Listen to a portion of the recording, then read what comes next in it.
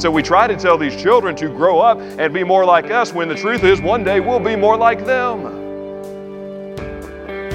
This is All Things New with Pastor Barry E. Fields. Matthew chapter 18, and we begin reading in verse 1. At that time, the disciples came to Jesus, saying, "Who is the greatest in the kingdom of heaven?" And calling to him a child, he put him in the midst of them and said, "Truly I say to you, unless you turn and become like children, you will never enter the kingdom of heaven. Whoever humbles himself like this child is the greatest in the kingdom of heaven. Whoever receives one such child in my name receives me. But whoever causes one of these little ones who believe in me to sin, it would be better for him to have a great millstone fastened around his neck and to be drowned in the depth of the sea.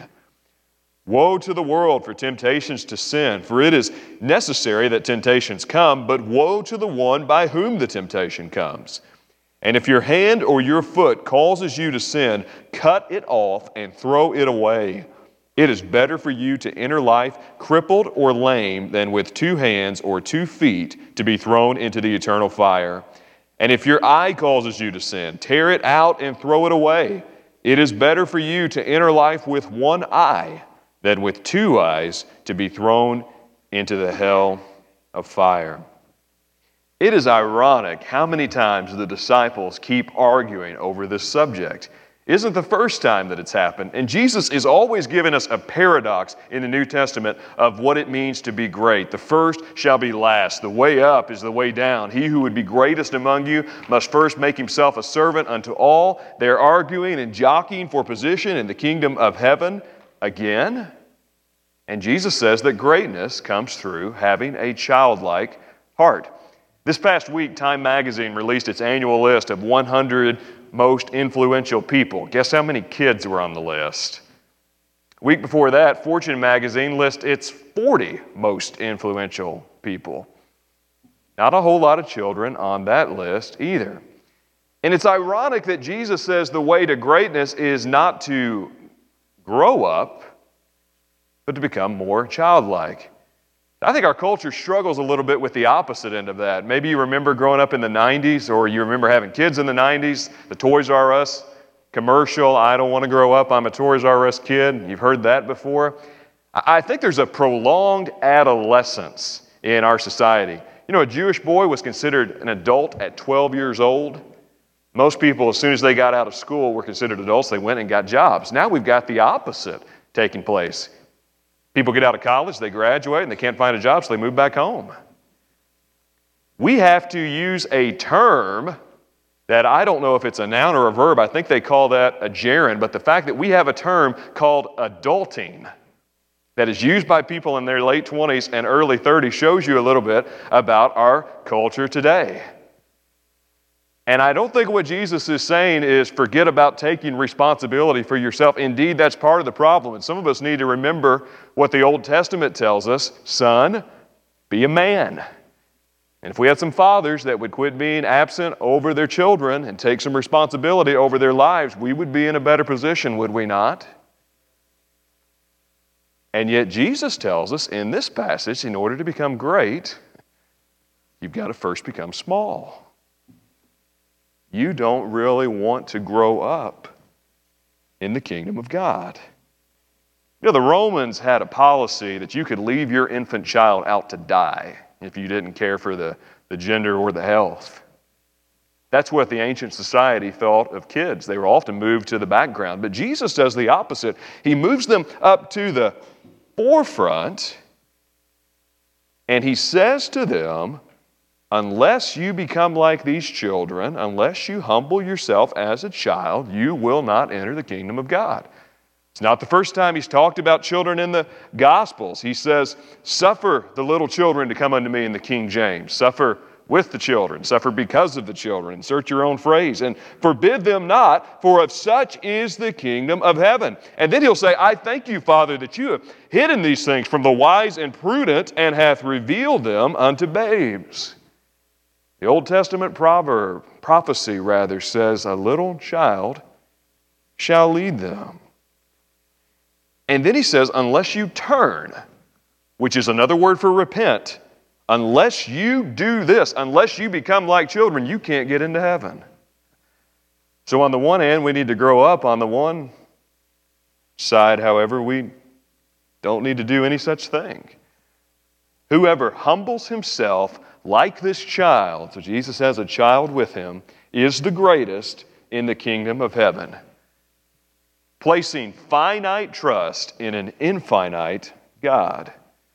It's really what we have to do in our lives, isn't it? We have to overcome the finite with the infinite. Got to stop focusing on the horizontal and start looking to the vertical. You know, sometimes we make issues with the church or people in the church, or maybe make issues with me personally, and you say, that stops my relationship with God, that hinders it. But really what you have to understand is that God is above and beyond all of that. Finite trust in an infinite God. Whoever receives one such child in my name receives me. One of the most unexpected blessings of my life, I've been pastoring now 9 years. I've been here 4.5 years. I told somebody earlier, if I make it here 5 more months, if y'all don't kick me out, I will have been here as long as I was at Mount Tabor. And whether you classify that as a good thing or a bad thing, I don't know. But I'll tell you this. In 9 years of pastoral ministry, I expected some things and some things I did not expect. I did not expect how hard it would be. Way harder than it looks. And let me tell you, you earn the 1 hour a week that you work throughout the rest of the week. You really do. A lot of difficulty, a lot of tragedy. Had to do the funeral of a 31-year-old guy this week. Life cut short. But if you were to tell me the blessings that I would experience, I would hope that people would come to be saved. I would hope they would come to a knowledge of the Lord. I would hope that we would do things to impact the kingdom of Christ. But I have to tell you, one of the greatest blessings I have had in 9 years of pastoral ministry is getting to be a pastor to children. And it wasn't that I disliked children before, I just wasn't paying as much attention to them. But when you have this relationship as even partly somewhat a godly example for children to try to look up to, it really makes a difference for you. I love interacting with our kids. I got 2 peppermints and 1 empty peppermint wrapper before the service today. It's great. You get stuff on demand. I love getting our kids riled up. And the greatest thing is, after I've gotten them riled up and sugared up, I can send them home to you. It's the best of all worlds. I remember very well where I was. I told Keith I was going to talk about him this morning. I've got him when he's doing building and grounds projects all over the place. I'm kind of a type A personality, if you all don't know that. I've always got to have a project, and that's good. You want somebody pushing you a little bit. You just don't want to be pushed about everything all the time. And I remember talking about how we needed to be ready for guests. Everything needs to look well, and I still believe that. We need to present our best before the Lord. This is His house. And there was some paint in the old building on the hallway coming in the basement. It's been a few years ago. I remember saying to Keith, he may not remember this, I remember this. I said, we need to paint these walls. They've got smudge marks all over them. That doesn't look good. And he said, you're right. But he said, you also need to remember that the fact that there's smudge marks on those walls means that kids are being reached. If you go out on this wall right here, when you walk out, there's smudge marks all over them. I thank God for that. Because it means children are hearing the gospel. I have a theory, you may agree with me. I think we learn more from them than they learn from us. If you come to our prayer request time on Sunday night, you know what most of our adults pray for? Now, I'm not saying this is wrong, it's good. We spend most of our time praying for body parts.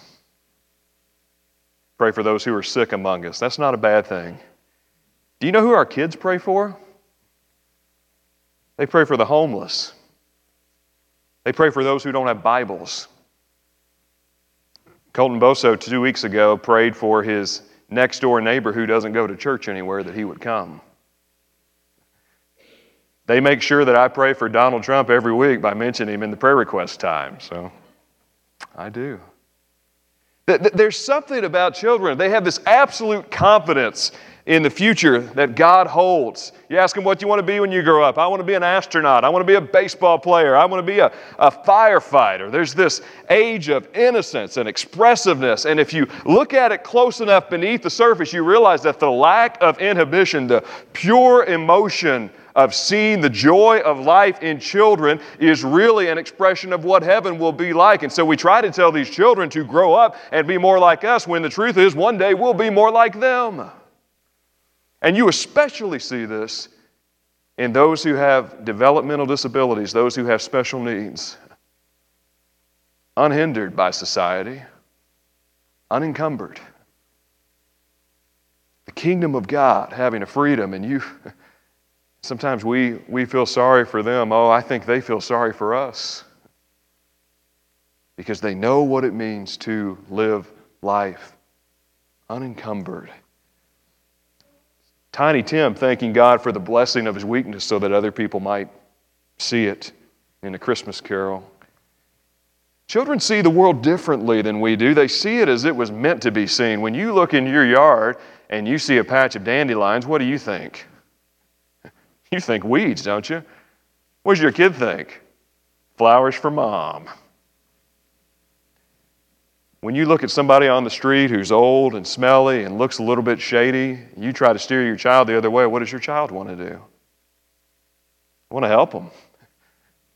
When you hear music, you know you can't sing and you know you can't dance, what do? You sit there because you don't want to embarrass yourself or anybody else. What does your kid do? They don't hold back. When you see a mud puddle, you try to avoid it. A kid sees a fortress, something to build, something to waller in, worms to reach out and get. G.K. Chesterton said this well. He said, I think God is the only child left in the universe, and all the rest of us have grown old and cynical because of sin. Average child asks 125 questions a day. Can I get a witness, moms and dads? Average adult asks 6.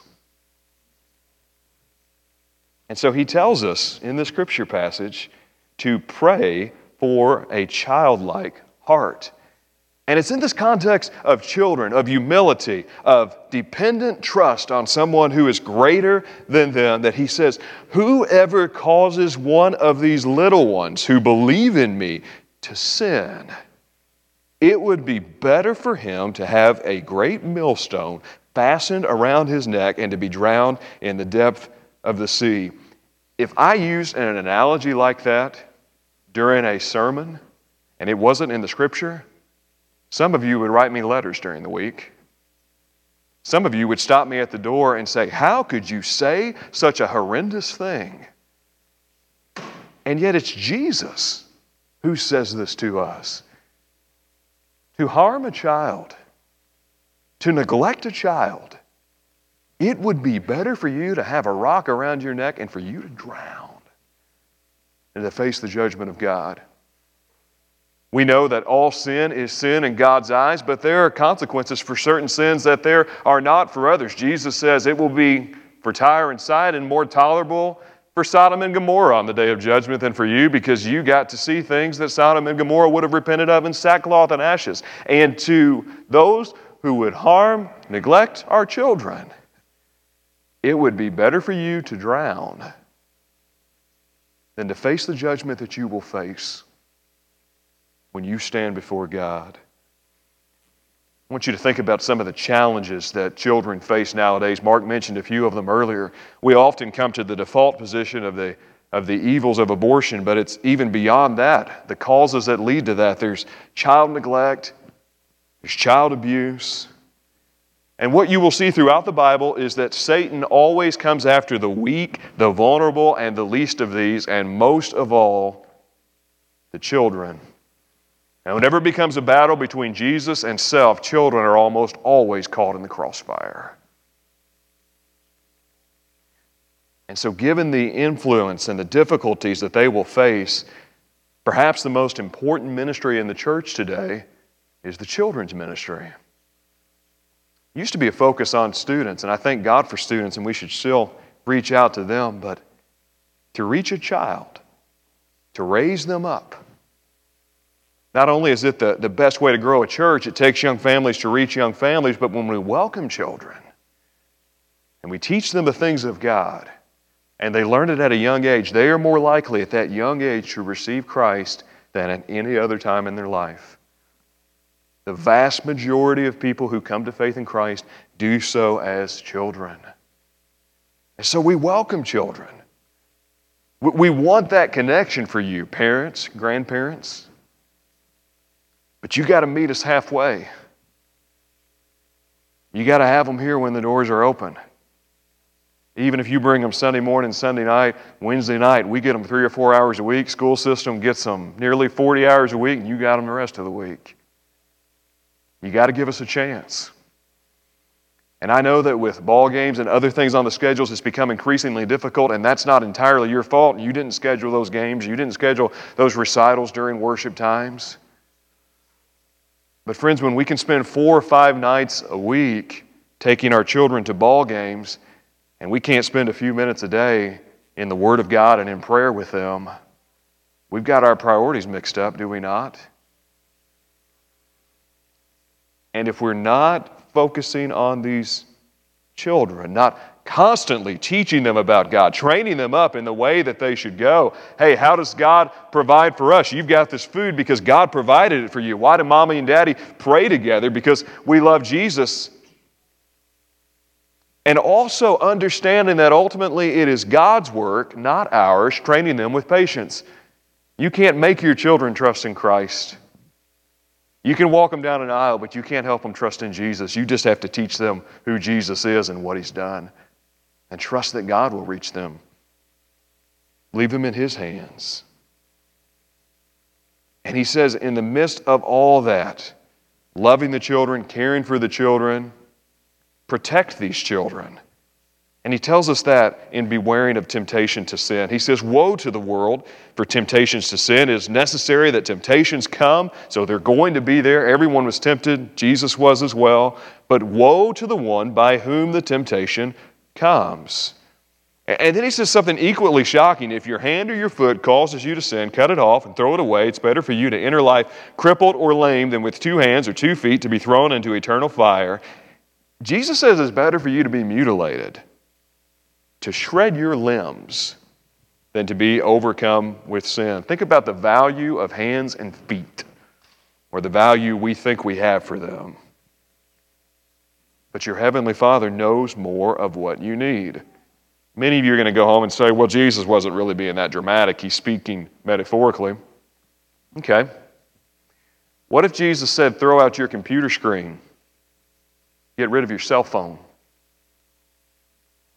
And if your eye causes you to sin, tear it out and throw it away. It's better for you to enter life with 1 eye than with 2 eyes to be thrown in the hell of fire. It's better for you to be partially blind than to have 2 functioning eyes in hell.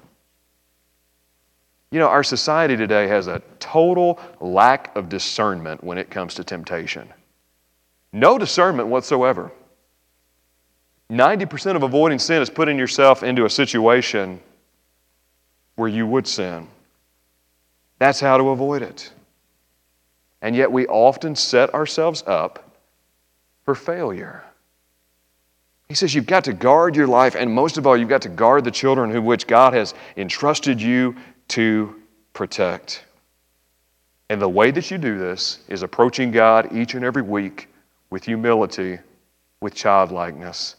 Our culture doesn't value humility. They value self-esteem. They value overconfidence and arrogance and do your own thing. Jesus says that's wonderful, but unless you come to me, you will in no wise enter the kingdom of heaven. Perhaps you've heard of the little girl who had to have her heart checked. She was nervous about it. The doctor was trying to make her feel better, and as he put the stethoscope on her little heart, he said, who am I going to find in there? He said, is Big Bird in there? She said, no. He said, well, is Cookie Monster in there? She looked at him and said, no. He said, is Barney the dinosaur in there? And she finally said, no. Jesus is in my heart and Barney's on my underwear. Get it right. But unless you come to Christ with that simple, childlike faith, and then trust Him for daily bread, daily life, you cannot enter into the kingdom of heaven. Oh God, help us to learn from the children so that they can teach us how to be like Jesus.